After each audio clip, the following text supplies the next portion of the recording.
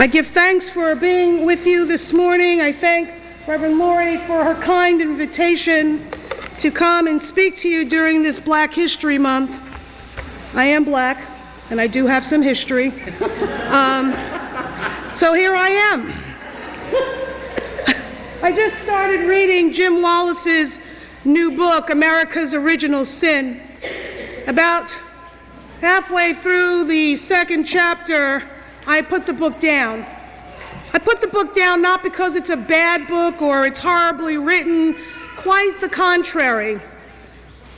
The book is simply too much. It's too much information that begins to hurt my brain cells.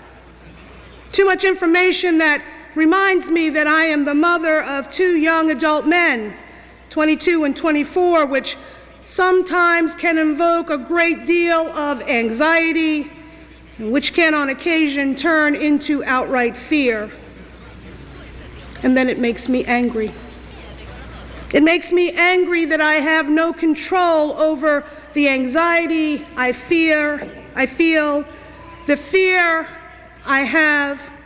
I spend times wondering if my sons are all right, with one in college in New Brunswick and the other one living and working in the Florida Panhandle. I think about my great-nephew in Maryland. I think about my brother. I think about my nephews. I think about my cousins.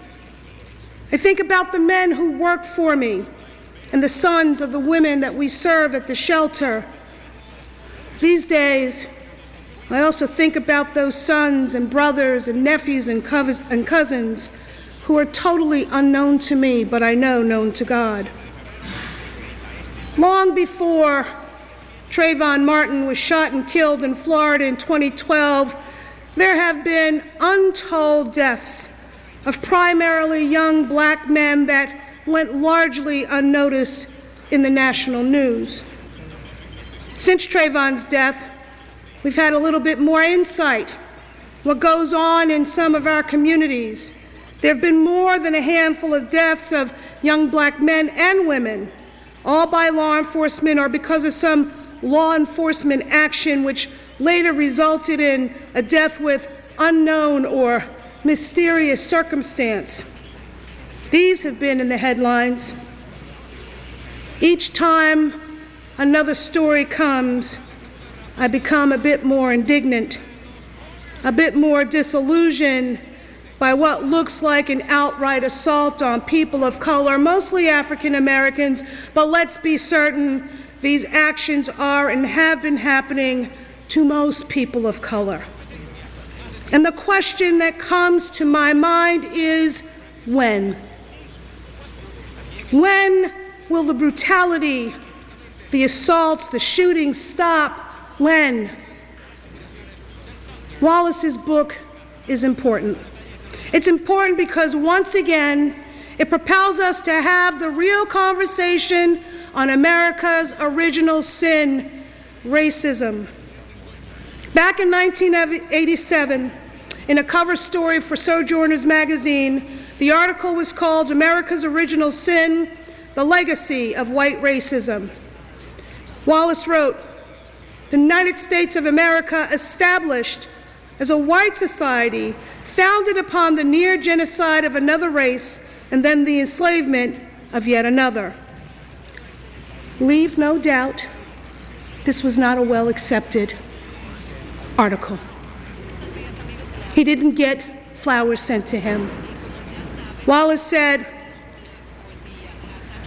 this was probably the most controversial statement or sentence he had ever spoken. At the end of the day, Wallace simply made a historical statement based on facts. He has never said anything as controversial, even when he was talking about abortion, same-sex, the wars in Vietnam or Iraq, presidential elections, or anything to do with national or church politics. Racism, no matter how you try to discuss it, is a hot and incendiary topic that makes us uncomfortable.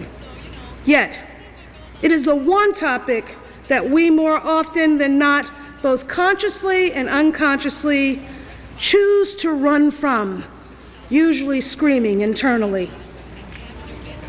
And because of this, along with our fear, and not real unwillingness, but unwillingness because we're afraid, to really break racism down, we limit our ability to make any real movement with it. Don't get me wrong.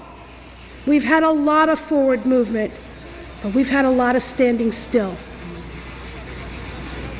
As Christians, we must come to understand that racism is deeply rooted in sin, which goes far deeper than just making accusations, taking political stands, or engaging in partisan maneuvering, name-calling, or blaming. And because we're Christians, each and every one of us is called to stand toe-to-toe, despite our uncomfortableness, our fear and anxiety, and be bearers of the gospel message, no matter the consequence. Racial healing is a commitment right from the heart of the gospel. If we say we belong to Christ, that we represent Christ, that we choose love over hate the way Christ taught us, then the real mission of racial reconciliation lands squarely on every one of our shoulders, doesn't it? Clearly, I am not white. Surprised? The point is, I cannot speak from the perspective of a white person, just as a white person can't speak from the perspective of a black person, although we heard something weird in the news this year about maybe that did happen. But really it didn't happen, because no matter what and how you try to pass whatever, you still don't have that experience to speak from that place. You can try, I'm not saying it's impossible, but if we're being honest, it's not something that can really happen. So we can't speak from the place of another person's race. One of the most basic differences between white and black perspectives is that many, not all, many white Americans see the killings of a Trayvon Martin, a Freddie Gay, an Eric Gardner, a Michael Brown, a Sandra Bland as unfortunate incidents based on individual circumstances. However, most black Americans see these killings up against a myriad of systems and barriers that devalue their lives over white lives. Each time another incident hits the national news, the sense of helplessness merely increases. What most of us miss are those incidents that happen daily in our communities or communities that are near us. Unless we're there or we know somebody, we don't hear about what's going on. But be clear, people are dying, people are losing their rights. We don't know about the deaths or the adverse law enforcement encounters, but we do know that each time one of these actions happen, it strips away at the already frayed fabric of a community generally already in distress. In far too many communities across the country, we just need to stop right here, Jersey City, or Newark and Irvington, where the majority of the clients I serve come from, about the disintegration of not only the physical aspects of a community, but the people themselves. We've had decades of not providing equal educational opportunities for people living in poverty. We've had decades of racial divide and division. We've had decades of black Americans being told directly and indirectly that they're not worth the effort. After a while, my friends, this not only takes a toll on the psyche, it manifests itself in ways that are nearly impossible to stop. Hopelessness is a real thing. I remember when I was growing up, I remember the robust manufacturing companies in Newark and Kearney and Harrison, here in Jersey City and Patterson. Anyone who wanted a job got a job. If you wanted to work, you could find a job. And then the manufacturing companies began to move their operations out to the Midwest or out of the country. What we have left are carcasses of warehouses, sometimes newly built housing that most people who need it can't afford it. There are a few low and mid-level paying jobs available to those who seek them. And when we can't find work, when we can't support our families, this simply just leads to the breakdown of the family life, and in turn, heightens the hopelessness. Throw in substance or alcohol abuse, and that hopelessness manifests tenfold. Add the drug industry, i.e., becoming a drug dealer, into the mix, and boom, some serious problems have arisen. We have scores of young people and other people of color who feel left out, who feel looked over. They act out, participating in self-destructive behavior and participating in community-destructive behavior, which they know is wrong, we know is wrong, but when you don't care because you have no reason to care, this is the epitome of hopelessness. And at the end of the day, every one of us share responsibility for our passive engagement around the issues that continue to permeate these communities. President Obama said after the Baltimore riots that if we really want to solve these problems, if our society really wanted to solve the problem, we could. It's just that it would require everybody saying, this is important, this is significant, and that we don't just pay attention when a young man gets shot or his spine has been snapped. And the president is right. We could address all of these problems if we found our collective and individual voices and spoke out about the inequities in these primarily black neighborhoods. Truth of the matter is, if we were in a white community and white children were not being educated, if white children were being stopped by police officers on a regular basis for no reason, because their hair was long, because their head was side, how quickly do you think some action would be taken? Recently, there have been these open carry laws. In Florida, I think it was either Florida or Texas. 3 white men walk down the street.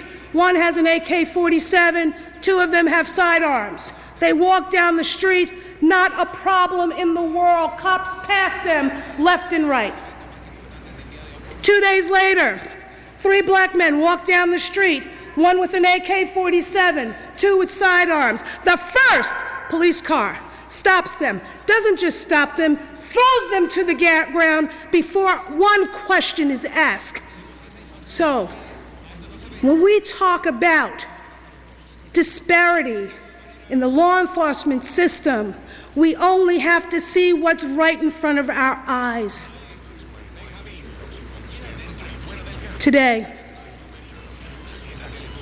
the gospel story of the Transfiguration is one that reminds us how much God wants us to share His glory, His love, His grace with every one of us. There are no outcasts in God's care or love for us. Everyone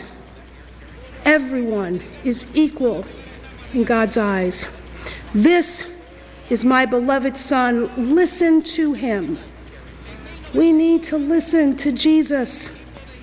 We need to pay attention to Jesus' way of living, His way of loving, His way of being. God is telling us that Jesus is the only way, the only truth, and the only light. We need to listen to Jesus as He calls us to be a forgiving, loving, and reconciling people. But in order for this to happen, We need to allow Jesus to truly touch and heal our hearts, to bring new life into us that will allow us to know without question the unconditional grace and his unending love for us. When we come to really believe, truly believe, that Jesus' love for us is real, we can move forward with confidence and tackle the sin of racism that continues to keep us separated and divided in so many ways. There is still so much more for us to overcome together as a people of God. We are called to be agents of God's grace in the midst of an often dark and unclean world. We are called to overcome by working on the continued injustices of racial and class divisions that exist among us. We must understand that we can't overcome those things that hold us back until we realize that we are called to walk hand in hand to address the issues of poverty, homelessness, unemployment that is so pervasive in our own communities here, throughout northern New Jersey, throughout our country, that we can't overcome until we ensure that every young girl, every young boy, every woman is freed from the bonds of sex trafficking and domestic violence, and that our children are protected from all abuses, that we cannot overcome until we understand that until the day that we can obliterate the drug trade and help free those who have found themselves bound by alcohol and drugs, until we address the issue of gun control, until we talk and reach out to our young people and remind them that the gang life is not the only life. We are called to reach out and embrace those who struggle with mental health, disabilities, illnesses, issues. If we are to overcome together as a Christian community, as people as Americans, we cannot be afraid to stare down those who choose to keep us down, and we must know and understand that we are not alone, that we are never alone, that God is always with us. God always gives us the strength to face and do all that needs to be done. Our fight is not over, but we can overcome it with the armor of Christ and with God's boundless love and grace. Can I ask you all to stand up? Don't get thrown off. We shall overcome. We shall overcome. We shall overcome someday. Walk deep in my heart. I do believe we shall overcome someday. Amen, brothers and sisters.